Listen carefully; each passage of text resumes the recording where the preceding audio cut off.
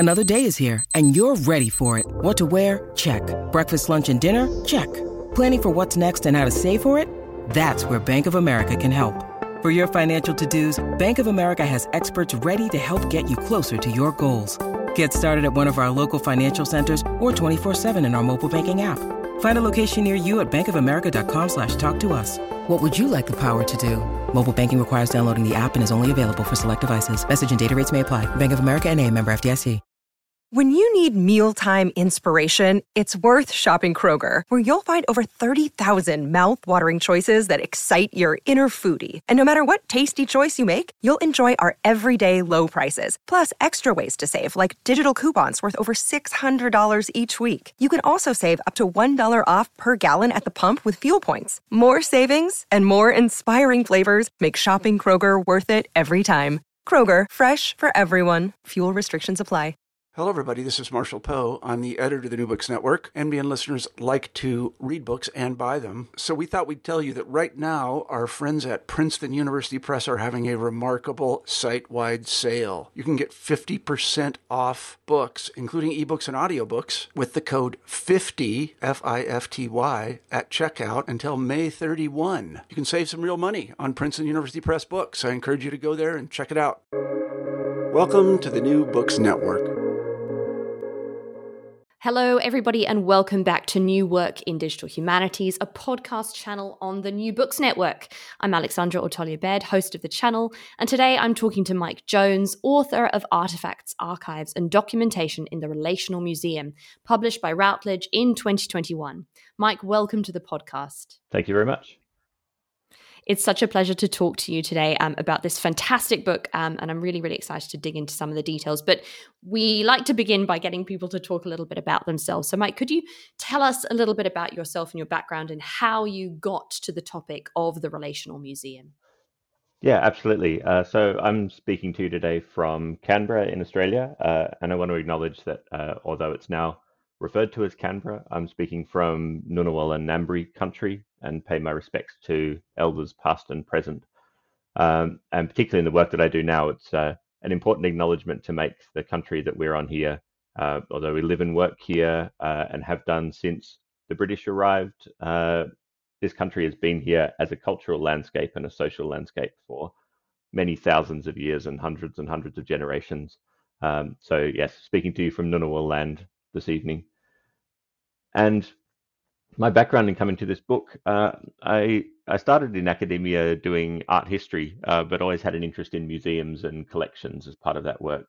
And then I wandered off to the corporate sector for a while, worked in the corporate sector for a few years, and then found myself back in academia working in archives and working on sort of archivally focused research projects. And as part of that, from the beginning of that work, which was in about 2008, I was doing a lot of work with digital archival documentation, doing relational description of not just archival collections, but the networks of people and organizations and other material, sort of contextual material that is related to archival collections, and working with digital humanities scholars and on public history projects. As part of that, I started working with historian Reby Taylor, who's done a lot of work on collectors and collections, particularly collectors in Tasmania, who have collected Indigenous material, Aboriginal material like stone tools, taken them back to museums in the UK. One of those was Ernest Westlake, who came out to Tasmania in the early 20th century and collected about 13,000 stone tools, which he then took back to the UK, and those are in the Oxford University Museum of Natural History. I started working with Reby on this collection and was digitizing the archives there and helping her document the archives there. So there were notebooks and correspondence with his family while he was in Tasmania and him writing to other collectors, and started to get really intrigued by the fact that this really rich documentary material with all of this cultural knowledge and this sort of fascinating contextual knowledge and this history was stored so separately from the stone tools and the museum collections. It was in a kind of different part of the museum. It was looked after by different staff. It was documented in different ways and in different systems, and started to explore this lack of connection between different sort of format types and collections within these institutions. So Reby and I continued this work. We then started to look at similar issues in Museums Victoria, which is the big kind of museum or group of museums in Melbourne, in Australia, where I was living and working at that time, and found the same thing there. This large museum with some really established sort of digital systems and ways of working still had this separation between material that made it very difficult to find, for example, the correspondence or the field books that were related to museum collections. We thought about getting a little sort of seed-funded project up and running, and thought, well, we could spend a few months on this and dig into this idea, but realized quite quickly in talking with museum staff in particular that it was a much bigger issue than that, and it really required some more kind of intensive work. And around that time, an opportunity for a PhD scholarship came along, which I wrote up a project proposal for. I applied for and was successful in applying for that PhD scholarship. And it was called the McCoy Scholarship. So Frederick McCoy was the first director of the National Museum of Victoria, as it was when it was first founded in the 19th century. And he was also one of the first professors at the University of Melbourne. So this is a scholarship particularly for looking at kind of links between these two institutions, and turned this into a doctoral research project looking at how archives and artifacts and other material had become separated in large museums and other institutions, how the documentation had become separated as well, and some of the work that we might do using some of those skills around archival documentation and relational documentation to think about how we could start joining these things up more effectively, and the different sort of concepts that we could maybe use to apply that. So I started that PhD in 2014. It took me a few years. Then following that, adapted that PhD, rewrote a couple of chapters, added some additional material, and then that was the basis of the book that was released this year. And we're certainly going to explore some of those topics today. But before we do so, it might be helpful, I think, to explain to listeners who might be, I suppose, less familiar with some of these terms, what actually do you mean by this relational museum, which figures in the title? And why and how has this concept of the relational museum become increasingly important in recent years, and especially to your type of scholarship? Yeah, absolutely. So it's a term that's being increasingly used in museum scholarship in a variety of contexts, and it kind of is a bit of a grab bag of a variety of changes that have been happening in museums over the last couple of generations, really. It's about this sort of shift from museums as authoritative institutions, managing objects, specimens, things with really fixed meanings and sort of stable classification structures, using these to communicate facts about the world to the public, kind of authoritative institutions, the holders of knowledge, disseminating this knowledge to people, often sort of characterized as disseminating it to people to kind of edify the community, to for people's own good, really. That really started to shift as the 20th century went on. There were shifts around things like starting to think about non-linear ways of presenting material. There were pushes from through the international museum sector from places like Benin and Latin America in the 70s, who were calling for more socially engaged kind of processes in museums. There was new museology as a theory that came through in the kind of 1980s that was looking beyond just the methods and practice of how to actually kind of work in museums, to look at notions of power and the way that museums structure knowledge and communicate that knowledge more broadly. As part of this, there was increasing pressure from colonized parts of the world, from indigenous communities, saying, you need to recognize and incorporate our perspectives, our knowledge systems, our ways of looking at the world. There was a lot of this that was revealing that the meaning of artifacts and the meaning of collections was quite kind of contingent and contextual, and it shifted and changed through time. And that was because of the relationships that those objects and those materials had to collectors, to institutions, to communities, to scholars, and that those relationships were sort of constantly evolving and shifting. So that's kind of continued over recent decades, continued calls for new voices in the museum, kind of shifts in the power structures of museums. You see it right up to the present day. There are things like the museums are not neutral movement that people might have seen. You can buy T-shirts, you can buy stickers. There's the International Council of Museums. They tried to put forward a new definition of the museum at their recent conference. It was a conference in Kyoto. When was that? 2019. And they were saying that museums are polyphonic spaces and participatory spaces, and incorporating ideas of social justice and contributions to democracy. It was a really controversial kind of attempt to shift the definition of museums in that direction. But that's all kind of part of this broader movement into a more kind of relational, entangled kind of notion of what a museum is in a society and how meaning operates through objects and collections.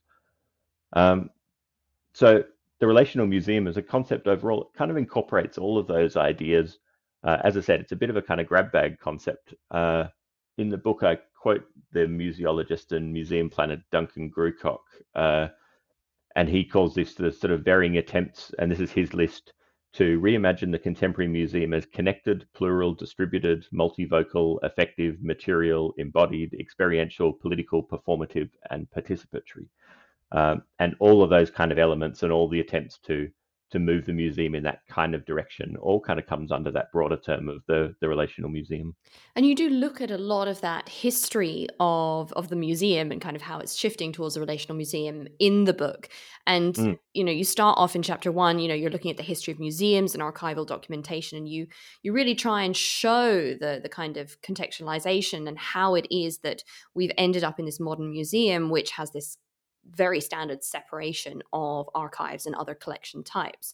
And I was wondering if you could tell listeners a little bit about that history. Why is it that we've had that separation between collections and archive collections, and why it's really actually so important to understand why that's come about and become so ubiquitous throughout museums globally?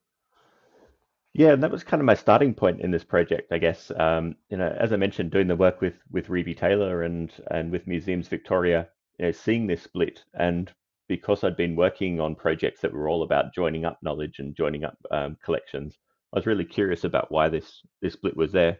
And as with all these sort of questions, you think, well, there might be a relatively straightforward answer, and it turns out there's not. It turns out it's a whole kind of complex of different things that all sort of came together over quite a long period of time. So, and to dig back into a bit of that history, records and archives and documentary material have always been a really central part of museums, both in terms of the way that they manage collections, but also as collections in their own right. In a lot of the big early institutions, including some of the earliest kind of examples of public museums like the Ashmolean or the British Museum, um, you know, documentary or manuscript collections, not really in an archival sense, but in a sense of unpublished material or paper-based materials, were really foundational parts of their collections from a really early stage. But they also started to generate, as you can imagine, enormous amounts of documentation themselves. There was a documentation of collections. There were registers registering what was coming into the museum and what its name was, what its date was, who it was donated by, or where it was acquired from. Places where objects have been coming in from, collectors that have been coming in from all around the world. The sort of correspondence that was used in the 19th century, for example, to manage these huge networks of collectors that were out in sort of colonial regions and other parts of the world. And just as an aside here, I mean, a lot of what I'm talking about here is very much the kind of European and English-speaking world conception of museums. And my book is kind of focused on that region, so it's what I'm going to talk about mostly today. There are different histories in places like, say, Asia or parts of Scandinavia or other parts of Europe that I won't be talking about today. But if we think of the UK, of America, of Australia, of parts of Western Europe, this is the way that those institutions operated.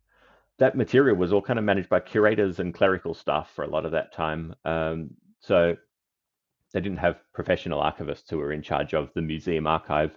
It was done by filing clerks or by librarians, or curators managed their own files and sets of collections materials. The archival profession didn't really get started. It's been traced back to kind of French Revolution, but the first manual of archives is really considered the Dutch manual, which was in 1898. So sort of just at the start of the 20th century, essentially. And it was in the 20th century that archivists started to professionalize more and more, as did curators in museums, as did people like registrars in museums. And as part of that kind of building of professional identity, these professions started to look at these different sorts of materials and say, well, actually, we should be responsible for that. That should be our professional responsibility. All of this is a bit of an oversimplification, but professional archivists, particularly by the mid 20th century, had associations, they had their own journals, they had their own kind of theories of archival management, their own training courses and education. And they started to look at museums and say, well, you've got lots of documentary material, but you don't manage it particularly effectively. There weren't many archivists working in museums at that time. There were a few around the place, places like the Smithsonian, but not a lot. And so in the sort of 70s, in the US, for example, there was a conference on museum archives in 1979 that was considered the start of a kind of museum archives movement where archivists really started to pay attention to what was happening with all this material in these institutions. And they said that to manage it more effectively, it needs to be managed separately. It needs to be preferably in a separate space, in a separate kind of administrative structure in the institution. Archivists by this time had their own ways of documenting collections, and that continued to sort of develop over time. And as computerization and technology came in to support this, archivists used different systems to museum staff generally. They had different documentation processes. When you get into times like the 90s, when things like standards started to come through, and into the 2000s with standards that could be rendered in XML, for example, archivists were using different standards and continue to use different standards to museum staff and museum documentation staff. And so this sort of separation started with kind of the physical separation and management of this material, and that was then built into different documentation systems, different approaches to documentation. And so archivists came into a lot of these institutions, as I said, quite late. I've mentioned Museums Victoria, which is one of my primary kind of case studies. They got their first professional archivist in 1998, and they were founded in 1854. So those archivists came in, or that archivist came in and had 140 odd years of documentary material to try and get their head around and manage.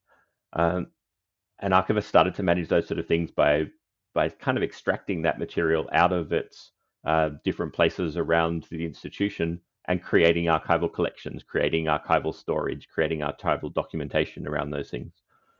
The result of that, it improved the documentation of those collections. It did improve their physical management, probably made them more visible and accessible in a lot of ways as archival collections. But in that process of separation and kind of documentation, it broke a lot of these connections between that material and the artifacts that it referred to, or the specimens that were from the same collector or had the same provenance. So it became physical separation and intellectual separation.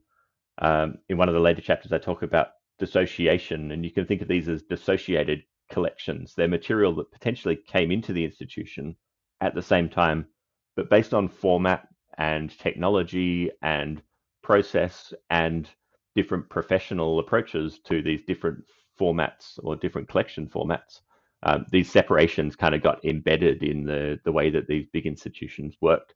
And a lot of those separations, as you mentioned, are still visible there today.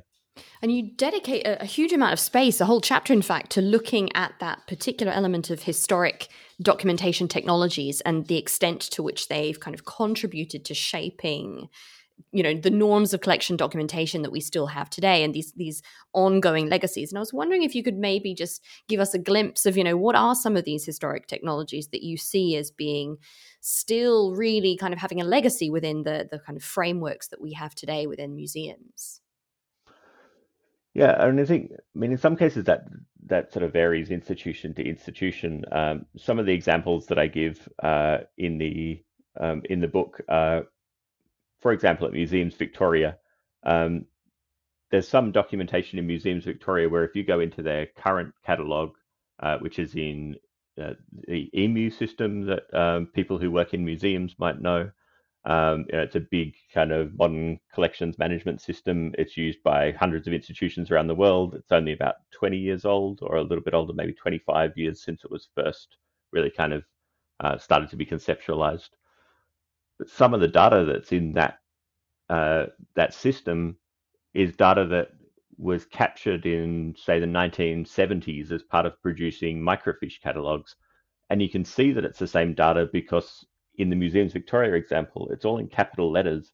And it's all in capital letters because the early documentation systems in the 70s had so little memory that they couldn't take two character sets, like an uppercase and a lowercase character set. So you couldn't have capitals and lowercase letters because that kind of essentially blew the system. The memory wouldn't hold those two character sets together. So all the data had to go in capital letters.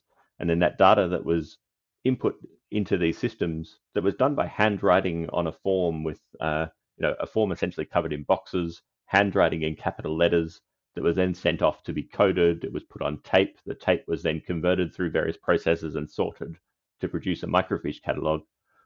What was handwritten on those forms in the 1970s is still, in some cases, the description that you see in the catalog today. It's data that's been migrated from one system through to the next system, through to the next system, without ever really being updated. Obviously, there's a lot of stuff in there that has been updated, but you can still see those sort of legacies. And those early technologies where that data has continued through, they constrained the amount that people wrote about these things. It's difficult to write an extended narrative or the story of an object in any detailed way when you've got to write the whole thing in capital letters in little boxes as if you're filling out a form to get a new passport or something like that. You're going to keep it fairly short. You're going to keep it brief, fairly kind of fact and material based. And those sort of technologies really did shape the sort of documentation that was captured at that time and that has continued to be available. You also see the legacies of those splits. They're revealed to users and to the public a lot more than they were in the past, where these were systems that were originally developed, these sort of technologies originally developed from the 60s and the 70s and the 80s for internal use in museums. They were staff systems, systems by highly specialized staff who knew these collections and were using them to kind of manage these collections as inventory in a way, help them retrieve things, manage the locations of things. But it was an internal catalog. You then get the emergence of the web and museums starting to go on the web in the mid kind of 90s was when that really started to accelerate. And then online collections started to come through, and that was taking this data that was designed for internal use in these sorts of systems and putting it online and expecting that the public and other users would get some value out of this. And yes, they have got value out of this. There's enormous value in seeing some of that data, but also there's incredible limitations to that data because it was captured for particular purposes, in some cases quite a long time ago, and hasn't been reshaped thinking, well, we need to provide some more context here, or we need to provide some connections to published material or archival material or photographs or audiovisual content that people might want to look at alongside these sort of collections. And so you go to a museum website, particularly for large museums, and you can see these system splits still there in the kind of user interface that you've got. In a lot of cases, you can search the museum collection, like a collection of artifacts, but you can't search the archives through the same search box. You need to go to a different kind of section if you can search the archives at all. In a lot of cases, you can't. You might get separate library and separate archives. You might get different departments in the same institution that use different databases, and so you have to search them separately as a user in the online interfaces. So all of these kind of internal technologies and decisions around technologies, some of them dating back, decades potentially, continue to shape what a user in 2021 looking at a museum website will be able to see and be able to do with the data that they see. And if we can come back, so, very much linking to this, but is this concept of disassociation, which is really central to what you talk about in the book. And you really explore this through, you look at it through various forms of museum documentation, but one of which is really important is the concept of the field book. So these are the field books of anthropologists, people, naturalists, explorers, and so on. Which are, these really important sites of evidence and information, but they're often disassociated from related documents or objects, artifacts, specimens. And this is partially to do with, as we've kind of just covered, this separation of archives and collections, the technological, fractures, but also things, like financial restraints, time restraints, questions of expertise, questions of ontology, and so on. But I was wondering if you could tell us a little bit about some of the ways in which these types of documents, especially things like field books, could be reinserted into wider museum research kind of narratives through some of the approaches that you talk about in the book. Yeah, and I find field books really fascinating. They're amazing kind of documents for all sorts of reasons. Uh, Again, I sort of reflecting on the origins of some of this work and the work that I did with Reby Taylor. Uh, she wrote a fantastic book about Ernest Westlake called Into the Heart of Tasmania. And that draws on the notebooks that Westlake wrote when he was in Tasmania collecting stone tools. Um, this collection of stone tools, no one really knows what to do with it. It's like 13,000 stone tools. Doesn't have a lot of meaning, doesn't really speak very much to people who aren't at least experts in stone tools. But his field books, he was traveling around Tasmania speaking with people about the Aboriginal population, about Aboriginal people and Aboriginal practices as they were in the past, and it contains bits of Aboriginal language. It contains his observations. It contains this really rich kind of knowledge in there. Um, you also get field books where people include, things about their family life or their personal life, or the hotel that they're staying in when they're doing field work, or people that they met along the way, or what the weather's like, or all these kind of details that really bring to life these processes of traveling out in the world, meeting people, collecting materials, collecting knowledge. And because of this kind of mix of stuff that's in there, people don't really know what to do with them or where they fit, or at least they fit in kind of different places, depending on your perspective. So you can get field books in a single institution that are managed in very different ways. Some might be managed as part of a collection. Some might be managed as, alongside artifacts as part of a museum collection. Some might be managed as archival documents and sort of separate from artifacts and specimens. There are examples of field books that might be kept, in the same cabinet as a bunch of natural history specimens, for example, because the two kind of travel together. But there are other examples where they've been entirely separated and dissociated, and the field book is kind of treated as a sort of textual and informational source in its own right, and it's very difficult to get back to the material that's referred to in there. I mean, in terms of the individual institutions, at Museums Victoria, this is partly based on provenance. So if a staff member writes a field book as part of an expedition, it's treated as an institutional record, and so it's part of the institutional archives.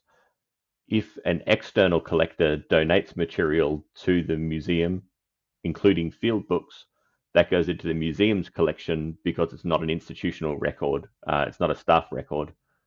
So in instances like that, they get split. You go to one part of the institution to find external kind of field books. You go to another part to find the field books of staff and internal ones. But they're also difficult to manage because they're kind of on the boundary of things. I talk about them as kind of boundary objects in that sense. They're kind of relational objects in their own right, because they're evidence of things coming across the kind of threshold of the museum, things being collected. They're part of the collection and its documentation, but they're also sort of separate evidence from that collection.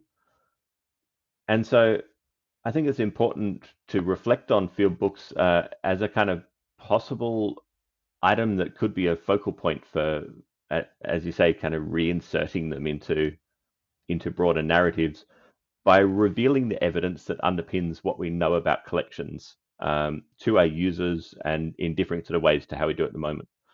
And what do I mean by that? I mean, if you think of going, again, I'll use a collections online kind of example. If you go to an online collection site and you look at an artifact, and let's say it's a mask that's part of an ethnographic collection, there's an example in the Cambridge Museum of Archaeology and Anthropology, a mask from the Torres Strait that was collected.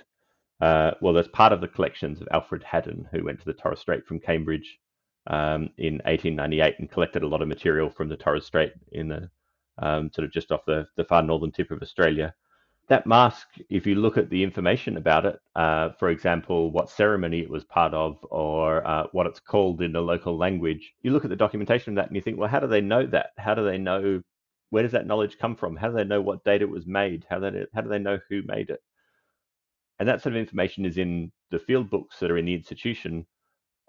If we make those field books accessible and available alongside those artifacts that are visibly related to them, if they're digitized, and they're increasingly, field books are getting digitized and transcribed, if a user could kind of follow the path from an artifact to this really rich, evocative kind of archival record, and read about when this thing was first acquired, or when it was first made, or the people that the collector met when they were acquiring this object, or in more problematic instances when they stole objects in particular contexts, or took stuff without permission, which is also recorded in field books.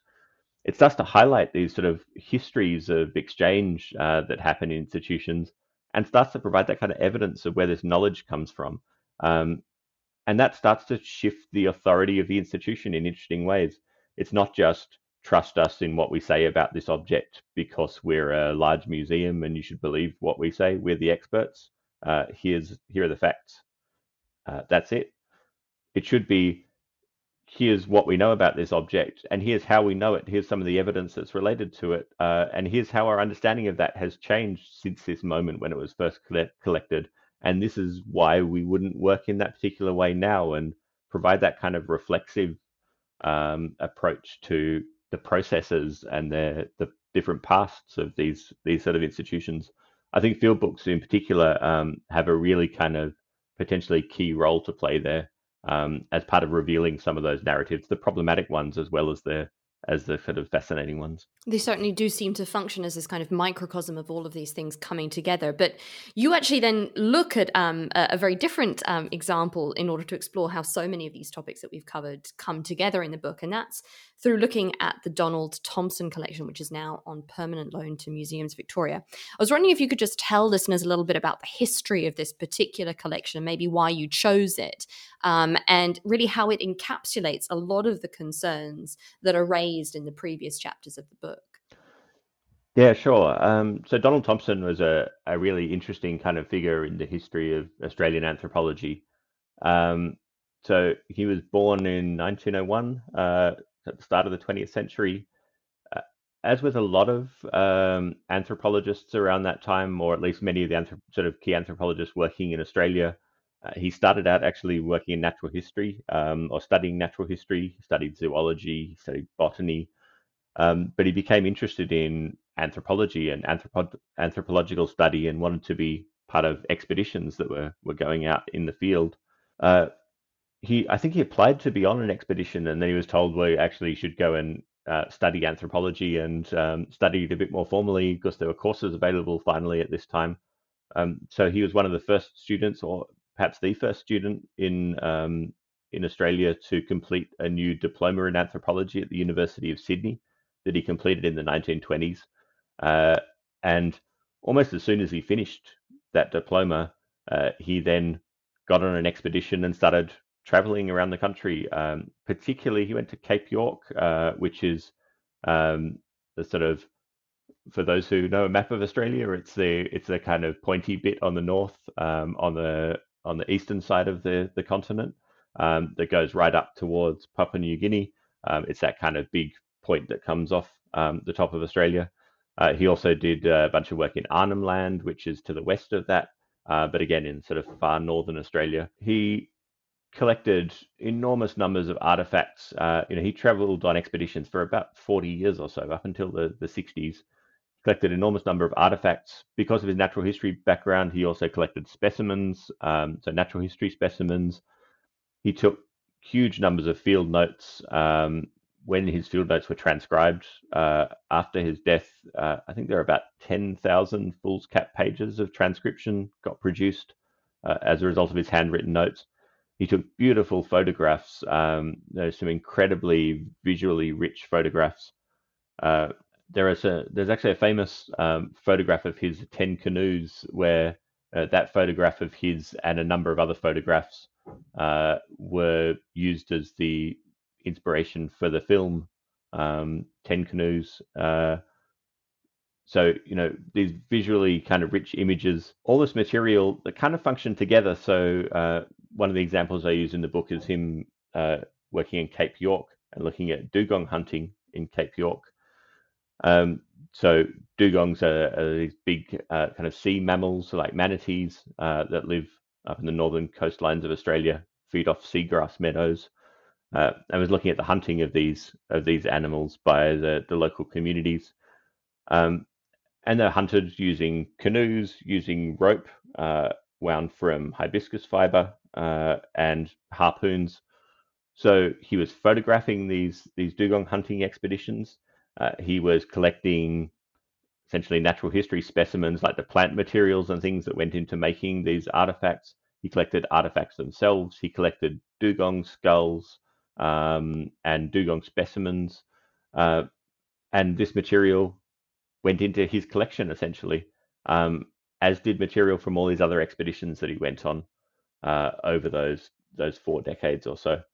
But he had this deep mistrust of institutions, partly because some of his material was lost in a fire in an institutional store early in his career, and partly because he was a bit of a just kind of anti-authoritarian figure, didn't really like people telling him what to do.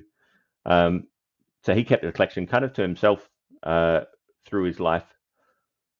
And it was only after his death in 1970 that the collection really came to light, and there were negotiations between his family, the University of Melbourne, where he'd worked, and the National Museum of Victoria, to kind of bring this material together and to document it more effectively and to work out the richness of what was there. And jumping forward a bit, by the end of that process, this collection is now considered one of the most significant ethnographic collections in the world. It's on the UNESCO Memory of the World Register. It's renowned as an amazing collection of ethnographic material from Australian Indigenous communities. But the documentation and the unpacking of that took decades, essentially. So from 1973, when it first went on loan to the National Museum of Victoria, the documentation process started. And it was 14 years from that 1973 agreement until the first kind of detailed guide was published to the collection, which was a microfiche guide. I won't go into all the details of the technology and things behind that, but people can read about it if they're interested. But one of the strengths of the collection were those relationships between all those materials. And interestingly, in that microfiche guide, those relationships are all there. They're all visible, or at least many of them are visible. So if you look at an artifact like a dugong hunting harpoon and the ropes that are used for dugong hunting, you then get these references down the bottom that says this is related to this set of field notes and these 7 photographs of this sort of harpoon or this sort of rope being manufactured, and these natural history of these botanical specimens. And you get these codes down the bottom that essentially include those relationships in the guide so that you can see that there's this connected material. It's still difficult to get to that connected material, but it's at least visible. Interestingly, in those transfers of technology, those relationships aren't visible to current users who look up that same material in the new kind of collections online site that Museums Victoria runs. Yes, there are beautiful images on there. There's some good metadata about community and about language groups and culture and those sort of elements for discrete objects. But that sense of this being part of this really rich kind of relational collection has essentially been lost, or at least is a lot less visible than it was in the past, despite experts and scholars saying that that's one of the real strengths of this as a collection. So I wanted to explore that in some detail because it was such a significant collection, because it has so much effort put into documenting it. People working on this for 15 or 20 years or more, in some cases, for some parts of it. I thought it was really key to look at a collection that had effort put into it to see how the documentation had evolved and changed. It's quite easy to look at collections that have been neglected and say, well, the documentation's not very good. But it's not very good because no real kind of effort is being put into it. If you look at a collection where it's been the focus of scholarly and kind of museum attention for decades, and has had this concerted effort to document it, you can actually see how the processes and practices that were applied to that collection shape that knowledge in different ways through time. So there's a whole lot of kind of complexity there in a key collection like that an institution takes on, and the work that then goes into making it available, that reveal those sort of broader practices and systems, those approaches to the description of artifacts, and the way that institutions continue to document artifacts as discrete items in a lot of cases, with discrete item records, without providing the visibility of that kind of rich documentary material, or the visibility of the links between ethnographic artifacts and natural history and other parts of the collections. So yeah, an interesting example that reveals some of those issues. It really is a fascinating example that I highly recommend people go and have a look at. But you then build upon this a little bit in then the final chapter. And this is where you start to reflect on the conceptual frameworks that underpin the collections documentation that we currently are working with. And you think about how we might really reconsider the hierarchies of knowledge that currently dictate museum knowledge models, which are very hierarchical for anyone who's kind of coming from outside of the museum kind of world. Have a very, very kind of strict hierarchical nature. And you think a little bit about how we can include more relational forms. And you talk about how we can take things from fields like ecology, things like anthropology, as well as, and incredibly importantly, considering the context in which you're writing this, from Indigenous communities as well, and other knowledge groups and knowledge creators. I was wondering if you could just give us a brief overview of what you kind of mean by this, and how we might start integrating these different disciplinary and also kind of knowledge group approaches to kind of museum documentation, and what that might mean also for different user groups within museums. Because of course, collections documentation is not just for curators, it's not just for researchers, it's also, and increasingly importantly, for the public. And we can also go into bigger questions of what is a museum and who's it for, but we might save that for another day. Yes. But if you could just tell us a little bit about that, that would be super.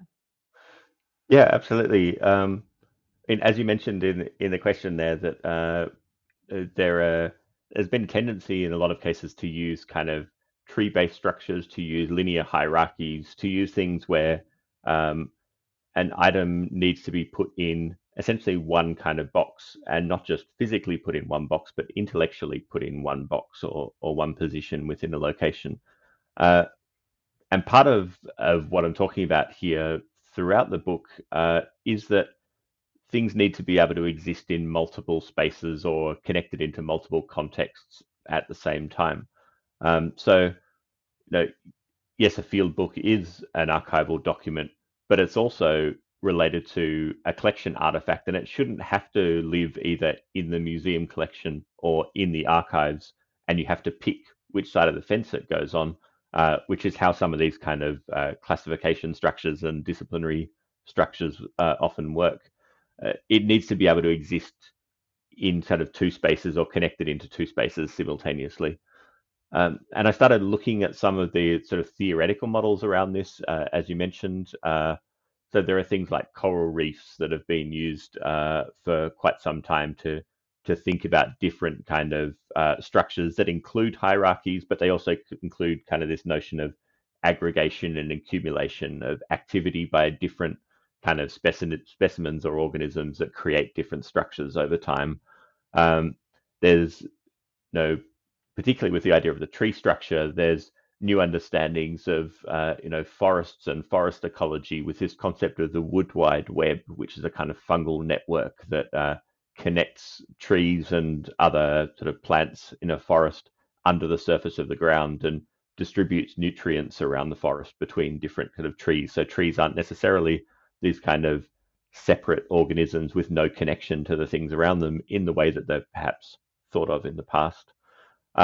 Also other models like trails or pathways. Trails have been used for, going back to really early kind of speculative technologies like Vannevar Bush writing about sort of Memex machine in the 1940s, and about creating trails between different sets of material that could help capture knowledge in interesting sorts of ways. And as you mentioned, looking at Indigenous knowledge systems or non-Western knowledge models, notions of kind of weaving, notions where there are models of knowledge where disciplinary splits like uh, natural history and say human history or society and culture or people and animals and landscape, the distinctions between those things actually don't operate in the same way as they do within these kind of more rigid Western classification models. Stories that connect up people and landscape and events and animals and plants and sort of other elements. These stories on country that Indigenous communities use as part of these kind of woven braids of knowledge that people can follow and to maintain knowledge over really, really long periods of time.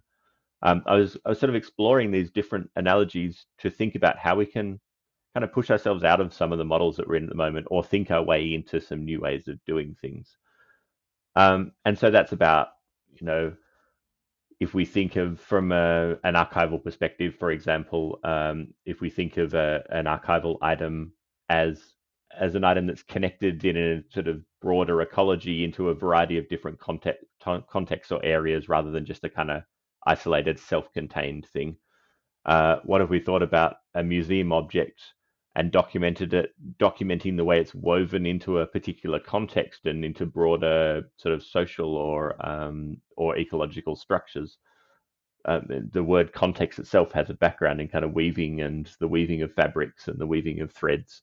So it's about how things are woven into the world and how can we describe that more effectively through kind of relational structures rather than discrete self-contained descriptions. And you talked about users, that people are moving through collections and moving through these kind of knowledge structures all the time. Curators do it, exhibition designers do it, researchers do it, but also the general public is moving through collections. Collections are brought together in exhibitions and new relationships or aggregates are formed. What if we could see these connections and these different sort of paths that people follow through these collections for different purposes? And see the sort of well-worn paths between things that people use all the time, like those kind of desire paths that you see in parks going across the grass where it's been worn down by multiple users, and provide options for people to follow their own paths through these collections and potentially forge new paths through things, but then future users can access those same paths rather than having to kind of start from scratch and piece things together themselves. So I think it really is important that we engage with Indigenous scholars and scholarship as part of this sort of space, particularly when we're talking about things like ethnographic collections.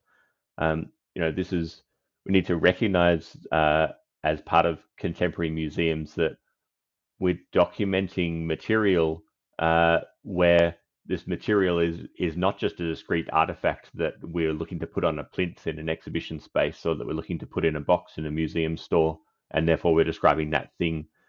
It's part of a really kind of rich and complex social and cultural structure and set of structures, and we need to defer to those sort of knowledge systems to think about how to document those effectively in ways that supports and fosters that kind of community knowledge in useful ways, rather than thinking that as soon as it comes out of that community context, we can just push it into a kind of Western classification model. So I guess with all these kind of analogies and ways of looking at things, none of them are perfect. None of them are. I'm not saying we can take a model like a coral reef and say, well, let's document our collections like coral reefs and everything will be fixed. But it's kind of thinking through these analogies as a way of questioning our current systems and our approaches. Like, what if we could do things differently? What if we could think our way out of our current space? Or what if we could use these analogies to challenge the way that we do things at the moment? If we did document something more like a set of trails or an ecological system, what might that look like and what would the benefits be? And hopefully some of those kind of thought processes can help to develop practice in new and interesting ways.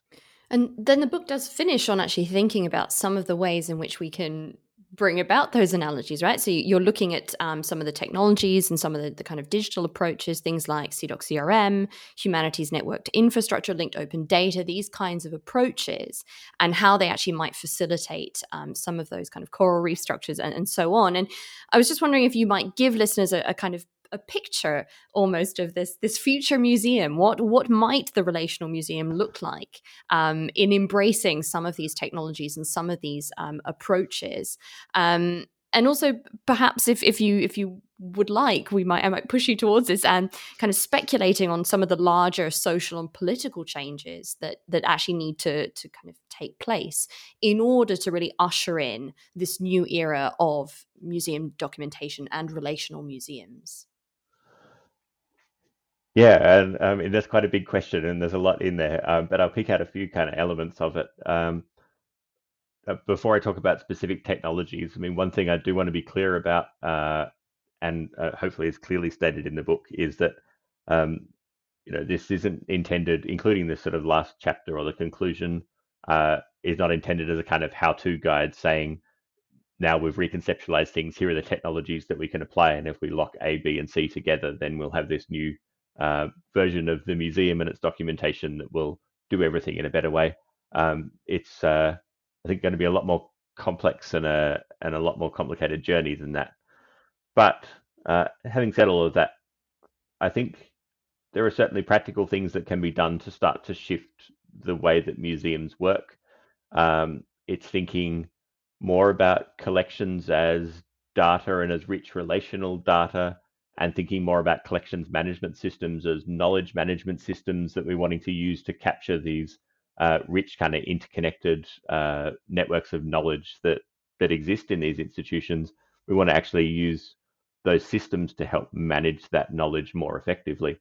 And the idea of collections management systems being knowledge management systems, again, has a lineage that's at least kind of 25 years 25 years of that sort of discussion happening in the museum sector. So it's not a new idea, but it hasn't really happened yet. In a lot of cases, the sort of standards like CDOC CRM, which CDOC CRM is sometimes criticized for being enormously complicated, and it is really complicated, but it contains a lot of complexity that's kind of underutilized, and I think can support these sorts of approaches if people again come with a conceptual and knowledge and a way of thinking about this, rather than thinking that the standard will solve the problems that we have in this sort of space. And we can use things like disambiguation sort of technologies, like they're saying, well, these 3 records for this person are actually the same person, so let's bring them together so we can create a node that we can use to start relating things in our archive with things in our library, with things in our museum, for example. Linked open data can be useful in those sort of spaces, but all of these things have their limits, and one of the limits on it is the limits of our collections documentation. The linked open data movement, for example, there's some great potential in a lot of that work, and some great work has already been done, but too often there's the kind of I think Tim Berners-Lee many years ago stood up in a conference and saying, raw data now, give us your raw data. But museums don't have raw data. They have, no one has raw data. It's data that's been processed and accumulated over time. It's been kind of cooked, and it needs to continually be added to. It needs to be enriched, and the more we improve our data and enrich it, the more we can do with technologies like linked open data. The more we can do with complex standards. The more we can do with sort of aggregating content from multiple institutions and linking it up together. So, I think we should be aiming for these kind of approaches, but we need to keep in mind the fact that this isn't going to be solved by technology. It's going to be solved by people doing work and evolving the way that they think about these technologies and the sort of data that they want to capture. You mentioned the kind of social and political changes. I mean, some of this is about relinquishing authority in these institutions. It's about not just saying, well, we're making our collections accessible by digitizing them and putting them online. It's institutions wanting to make the knowledge and the rich knowledge that they have about those collections as available as possible, along with the evidence for that knowledge in things like archival collections and in other material, it's really exposing the kind of inner workings of the museum and its knowledge in a way that hasn't really been done up to this point. Museums still kind of try and hold on to that authority in some cases. It's also in some cases not making that material publicly accessible. It's making it more accessible to particular communities, to particular users. There's kind of data sovereignty issues here, particularly with indigenous communities where material is being collected from them. It's important that these institutions can make that knowledge, the knowledge that they have about those collections, available back to those communities more effectively than they have been up to this point. Sort of vision of the future here would be an institution that is really intent on making its knowledge sort of visible, accessible, sustainable beyond the kind of expertise of individual staff, for example. That expertise is always going to be there. It's always going to be important. But there's so much more knowledge about how all this material relates and the evidence for the knowledge that we have that could be captured as part of these systems. And you mentioned humanities networked infrastructure, for example, the Honey project. That's just one example of an interface that's trying to build an interface where the ability to make those connections and document connections between things doesn't reside in the institutional space. It's actually out there in the community. It's deferring to people who want to describe and define relationships in any way they want using their own language.